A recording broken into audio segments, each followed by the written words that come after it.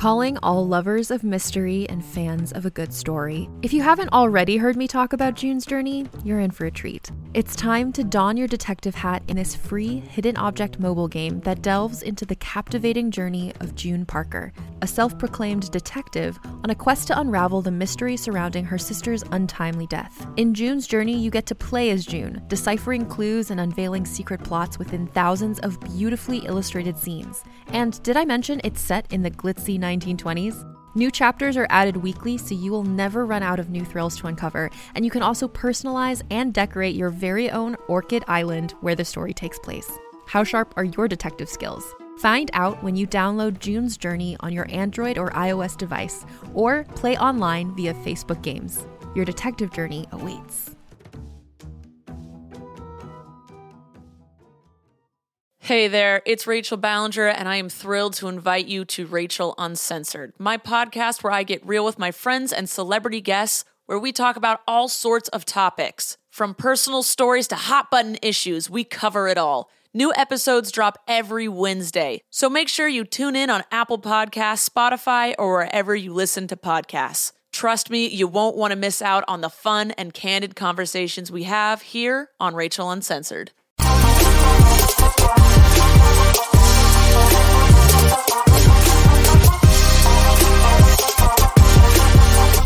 Hello, everyone, and welcome to this spoiler review for The Beekeeper here on the Geek Bites, brought to you by the Geek Buddies.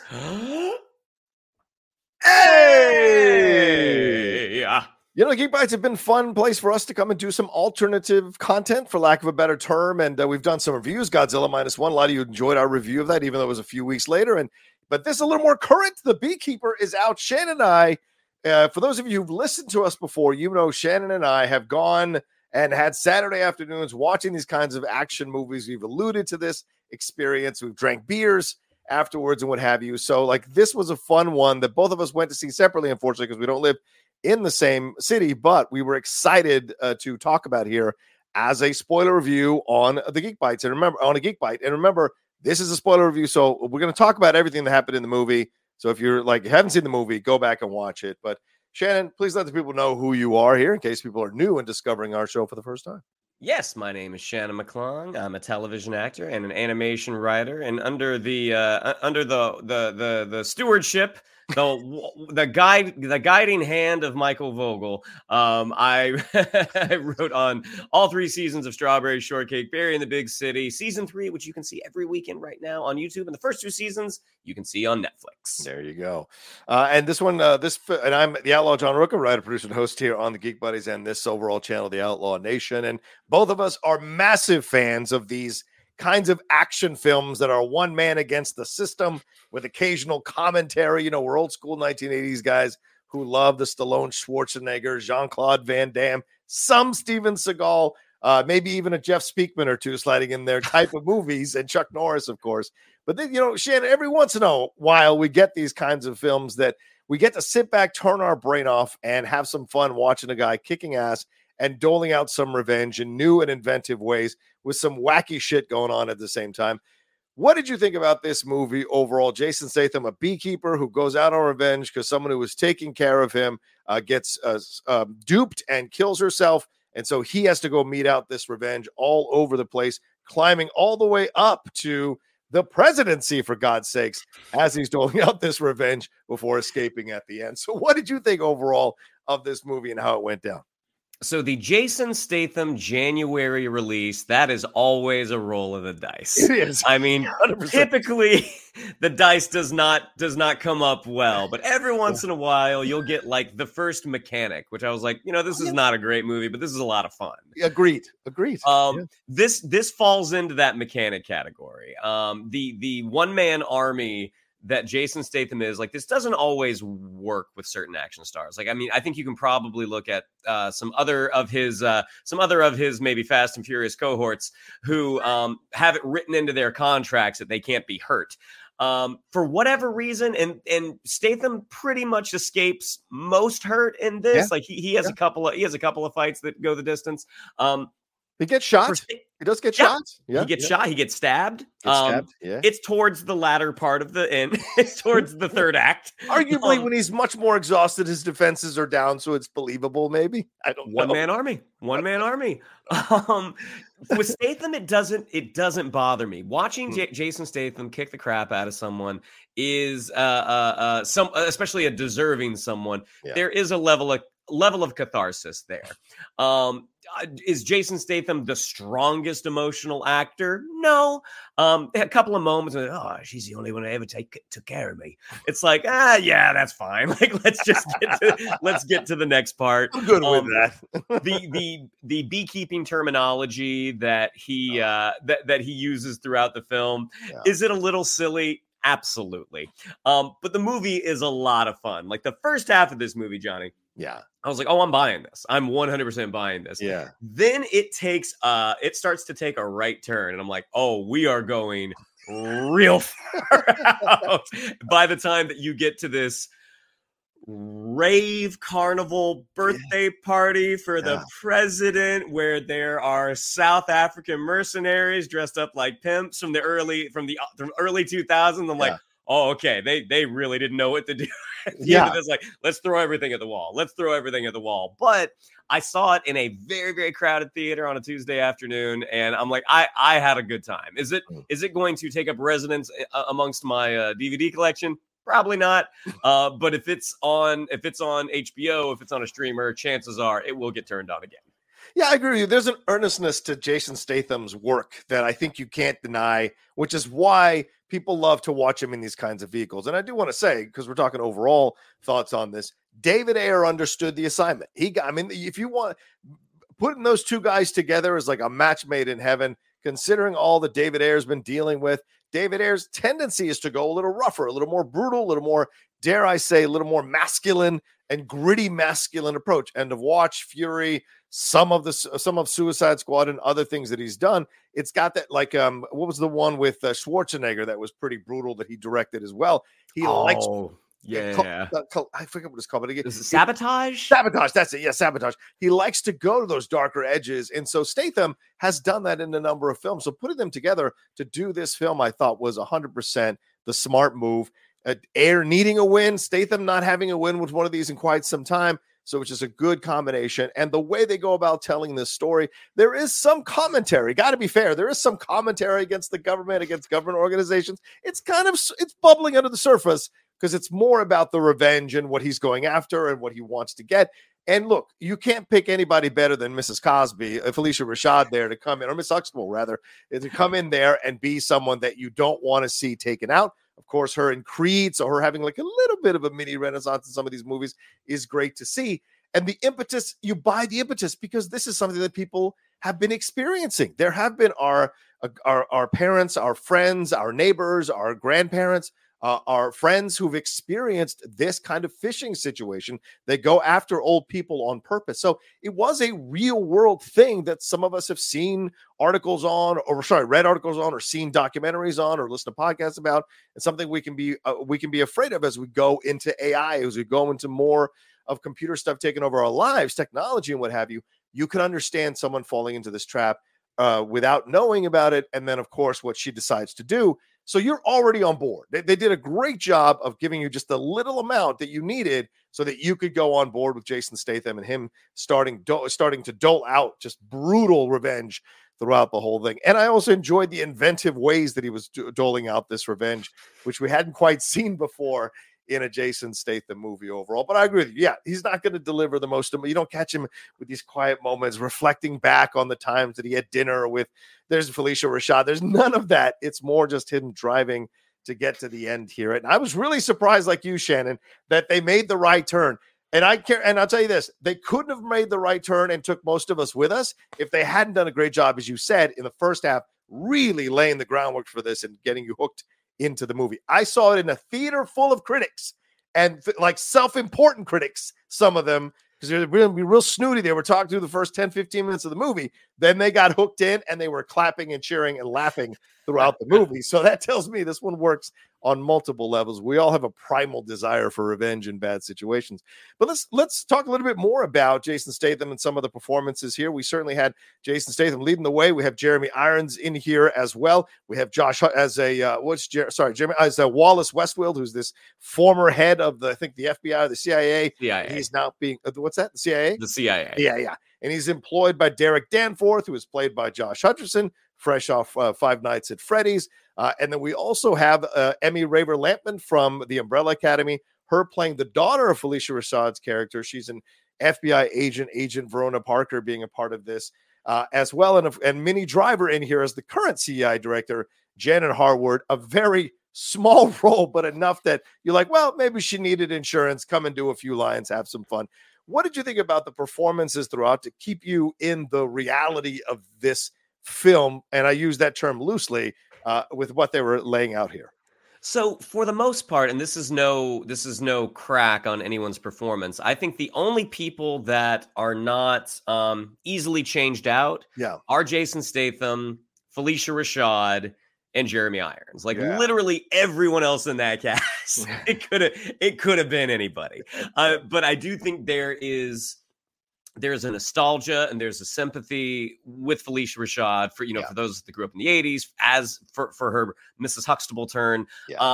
Jeremy Irons is always a reliable bad guy. I mean, and even in this, he's really not that bad. He works for the bad guy. I mean, you can question he's a little bad shit. You can question his morals and his ethics. Like, yes, he made the decision to work for this absolute piece of shit. Right. But Jeremy Irons is always really, really reliable. I thought it was really interesting, like watching the opening credits, how Minnie Driver didn't even get a solo card. I mean, she had a shared card in the opening credits. So what that means for our audience members who don't always know the industry terminology. Typically when you're looking at opening credits, all that is negotiated in your contract. Right. And when you have reached a certain level, your name comes up at the beginning by itself. Yep. And there was certainly a time that Minnie Driver's name would have come up by itself. It may have come up before the movie. Right. She actually was on a shared card, which I was like, that's really interesting. Minnie Driver's always great, though. I mean, she's could that have been anyone? Absolutely. Josh Hutcherson, like, again, not being a big Hunger Games guy, I'm like, he is a perfectly acceptable, if not unremarkable, actor, in my opinion. And that's like, he didn't do anything wrong. Like he came up, he came in, he hit his mark, he said his lines.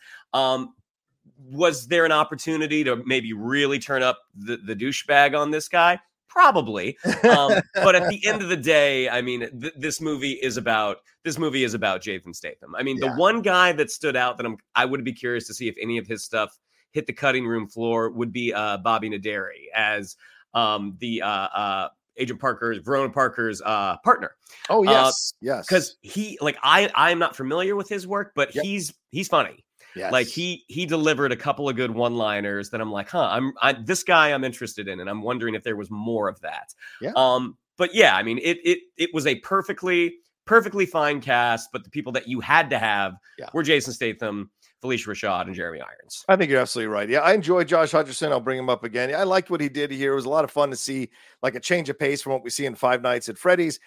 Or in the Hunger Games films, he's much more of that kind of pissant who is the tech pissant who has no problem being a bit of a psychopath about making money off the poverty of other people, making people go into poverty for his own needs to help his mother. And look, you'd have to be a fool or maybe politically unaware to not know some of the implications here of a son helping a political candidate become president. Did the president know that it's, I mean, like, really, you can't ignore that shit.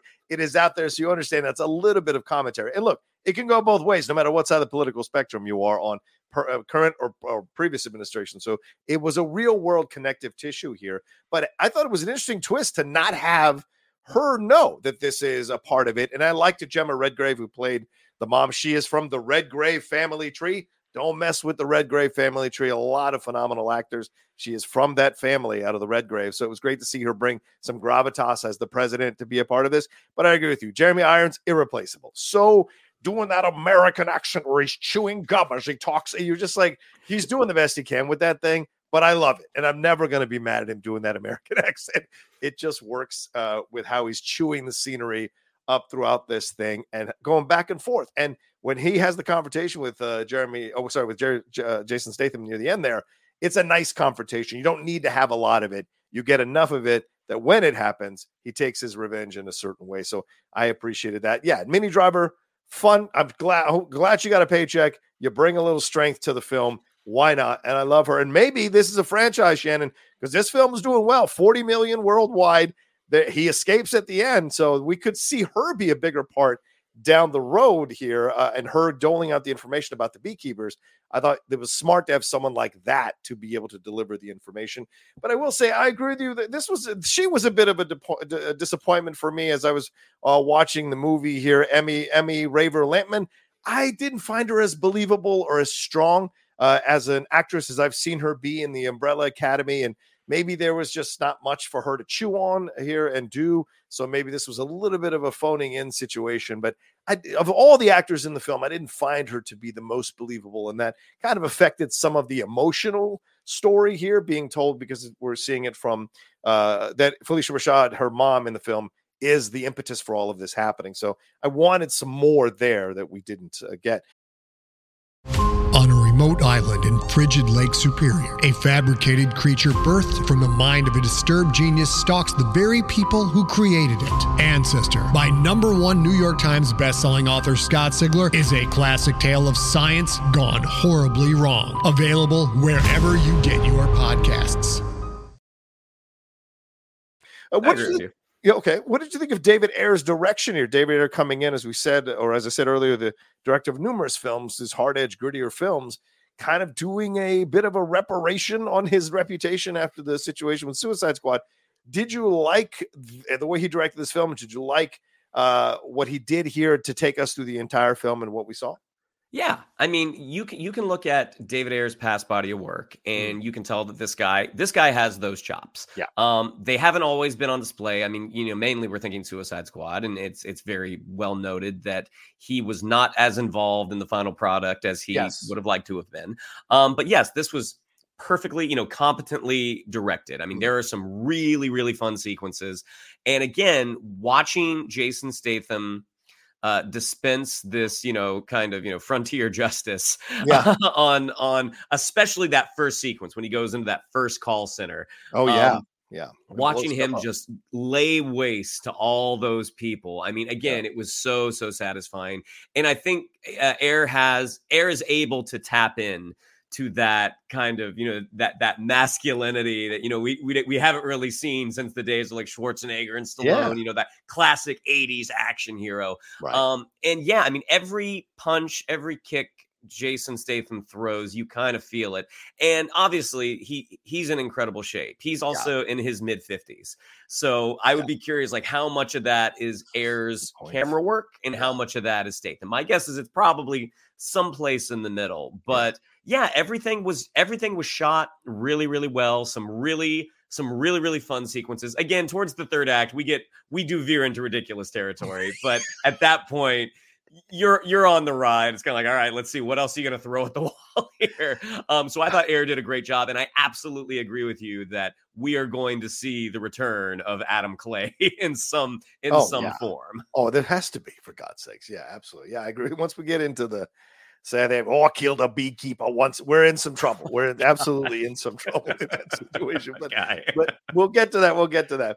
Yeah, I liked Ayer's direction here too. I agree with you. The way having that kaleidoscope imagery behind there in the first action sequence when he goes into that place and destroys it and sets it on fire was a nice kind of change. It's vibrant. It keeps you like attentive to what he's doing. Then the other action sequence when Statham is in his own place here, cutting people up, cutting fingers, choking them with the chains, all the things that he was doing. They're using the hammer and all the things and the spike and all the things that he did, the shotgun to basically choke a guy, break his teeth out, and snap his neck. I mean, it was great, delicious, brutal fun. Then the scene on the bridge where he sends Homie over the bridge there after he calls and finds out that it's Josh Hutcherson. Like all those sequences were really great, mixed in with the inventive approach of how he was doing things and the ratcheting up of the tension of the beekeeper, the crazy woman who comes after him at the gas station. We're ratcheting up the tension there. And then when he's attacking the ATF guys outside the building, kicks them all, and then goes in there to attack the mercenary force, takes them out. I thought Ayer's action direction there, taking us through all of it, the way he framed everything, I thought was fantastic. Got us in the mood. And then we get to the weekend at President Bernie's ending there at that party and everything that's going down there, the way he took us into the separate rooms and the audacity with him sneaking in under the truck, then walking in, and then like this idea of hiding in plain sight, which a lot of people talk about, totally worked. So that when we got to that ending, you had to kind of accept that back and forth with him and Emmy Raver Lampton. But yeah, I thought his direction was really perfectly spot on for, not perfect, but perfectly spot on for this kind of movie for sure. What about some of the action sequences here? Let's talk about it. I just mentioned a few of them. Shannon, what did you think about the action sequences, the way they were shot and where they landed in the movie and the time that each of them took within their own separate scenes? I mean, again, starting off with that first one, when he goes to that first call center, the satisfaction of watching him lay waste to these, awful people who are taking advantage of some of the weakest in society. Like, that was just awesome because none of these people are really putting up a fight. I mean, there's like a couple of security guards that he dispenses very, very fast and very, very efficiently. Even like the whole idea, like they kind of started creeping into like John Wick territory. Yeah. With this whole idea of like what this beekeeper, what this organization actually is, how they put out a hit on him from within the organization, and we get someone in a purple trench coat with a mohawk with a minigun. Like, I thought the whole hiding in plain sight thing, I'm like, she ain't hiding. No, she wasn't. You see her coming from a mile away. And even though I think her character was kind of ridiculous, right? The action sequence itself was awesome. Like, agreed. Watching him on his heels a little bit and basically finishing the job with a jar of honey because honey's flammable. Who knew? I mean, even the sequence towards the end where he does finally meet a challenge and that South African guy. That was a lot. That fight was a lot of fun. I mean, at first, not really seeing the stature of that dude because he was sitting. Right. I was like, is this going to be like a Schwarzenegger and Commando thing? Like, this guy's really putting up a fight. But then you see like, oh, you're a big dude. And then watching them trade blows back and forth, like having like, which way is this fight going to go? Like the action was a lot of fun. And again, this is the thing that I think is resonating with people, because this is not the type of movie that it's not the type of movie we get a lot anymore. And it's not the type of movie that we get and is also very fun to watch. Eddie Fernandez was the gentleman who was the stunt coordinator on the film, and deserves a lot of credit for how those action sequences went down. He's recently seen as a stunt person in Rebel Moon. He was the stunt double for George Lopez, stunt coordinator on The Blackening, and a stunt performer on The Batman and Cop Shop, which makes all the sense in the world that he was on Cop Shop. If you've ever seen that movie, Shannon and I went to see that one. It was a blast. But yeah, so I as I spoke about already, I loved the action sequences when they happened, the inventiveness of the fights, the staging of it all, even the unbelievable thing where he takes out all those ATF guys before he could go into the building. I thought that was ludicrous, but they made me believe that it was possible as I was watching it, which I enjoyed as well. And some of the mercenary guys, guys, you got to go to acting class. I mean, like, it was rough, some of those mercenary guys. So that's what I'll say. Good fighters, but some of those lines just were not delivered well. My God. Overall, what about the writing here? Is there anything to say? I mean, you're a dad joke lover. There was a lot of bee and honey references here. The writer is Kurt Wimmer, who is known for writing a number of films here, like The Expendables, the Point Break remake, the Total Recall remake, Salt, Law Abiding Citizen, which a lot of people like, Street Kings, which I think is another David Ayer film, The Recruit. So and the Thomas Crown Affair, if you remember the remake of that one, which I thoroughly loved, and Law Abiding Citizen, which a lot of people love. So what'd you think of his writing in the film here, man? I mean, in terms of this, again, this nebulous organization, I mean, this is a fun concept. Like this group of people, this group of individuals who take over when society fails someone. They're the ones. They're sort of the backstop to the world devolving into chaos. So the world building, I thought, was really, really fun. Like a lot of the this is the Queen Slayer. Like a lot of the kind of specific terminology. It was a little silly. I mean, he really kind of pulled back the reins on the comedy, though. Like there were probably many an opportunity for Statham to deliver a one-liner. Yeah. And I'm glad that he actually didn't, because I think the silliness that the movie does go into, I mean, it's fully the action and the settings. And definitely that South African guy. But I think if you were given Statham one-liners left and we're like, hey, now you've been stung, if you'd given him that, I think it would have been pretty groany. And as someone who does love that type of joke, I'm like, you could tell Air was definitely not going full 80s ridiculousness with those Arnold one-liners. Like, I'm glad they actually did hold back on that. Yeah, I agree with you. I liked that they, started out giving you a little bit of what was happening here. They spent enough time establishing certain things. See, there's the thing. The problem with some of these films is they just think, we'll give you the surface stuff, you get the point and move on. You've got to feel things. If you feel things, if they get through to you, the way certain scenes are written, once you feel just a little bit of connection, that's enough to carry you through because of Statham's charm and personality. And I think they took their time to establish, Kurt Wimmer did in the writing, with what was going on with Felicia. That scene went longer than you would usually see in films like this, because they wanted you to understand the intricate nature of what was happening here. So this is a deceptively deeper written film than you think. Yeah, on the surface, it's a fun action film. It's a fun throwaway a vehicle for Statham that David Ayer directs really well.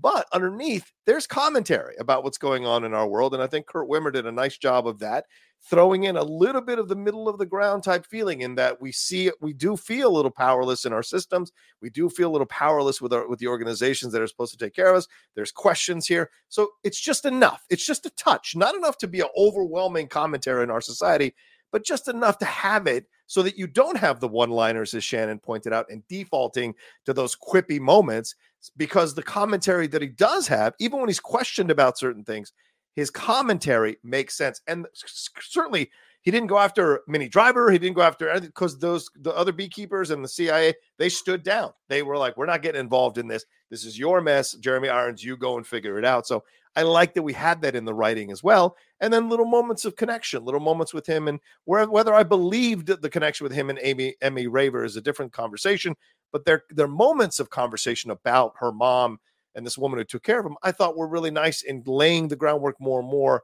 of where he was coming from, so that by the end, when he's doing the things that he's doing and having the conversation, and we see like Josh Hutcherson flip out at the end, kill that junior FBI or CIA guy and try to take his mom hostage, so that when the death happens, it makes all the sense in the world. And having the mom react to the death, I thought was some great writing as well. Having her be in that room and be sure. So is she going to go after him for revenge because she killed her son, even though her son was corrupt and she didn't know about it? So there's questions going into a sequel. They did enough here to make you connect with these characters and then get you excited on the possibility of what we can see in a sequel. Beyond the ass kicking, there's more here to explore in terms of emotional territory.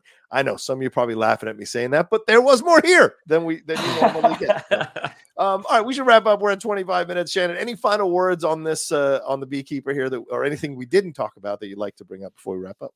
I mean, January is the time in theaters where a lot of folks are catching up on those movies that have the accolades, that are going to be carrying away with some statues. If you need a break from that, because John and I certainly love those award movies. Yeah, if you need a little bit of a break from that, The Beekeeper is a great way to distract yourself for a little over an hour and a half. That was something else, as this clocks in about 100 minutes.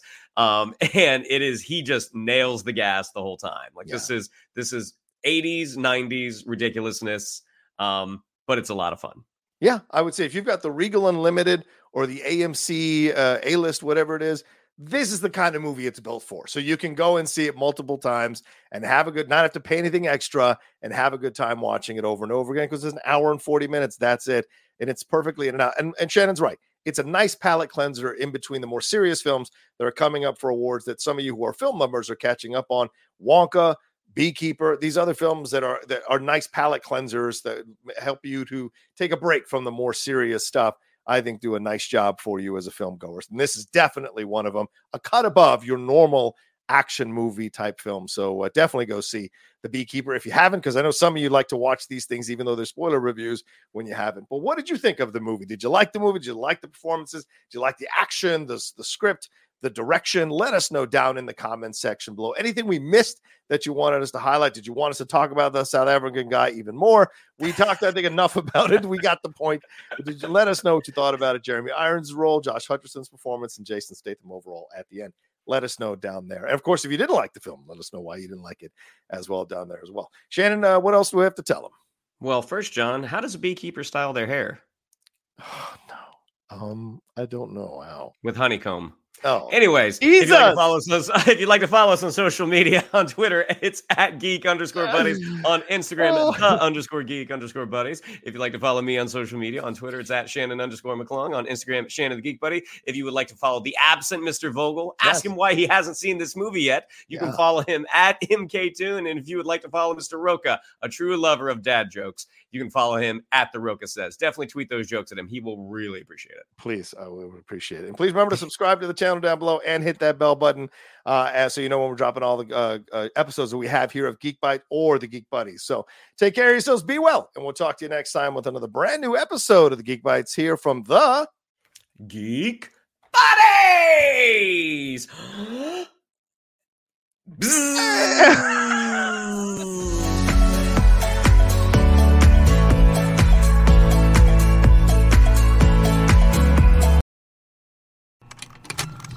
Contained herein are the heresies of Radolf Burntwine, erstwhile monk turned traveling medical investigator. Join me as I uncover the blasphemous truth of a plague-ridden world, that ours is not a loving God, and we are not its favored children. The heresies of Radolf Burntwine, coming January 2nd, wherever podcasts are available.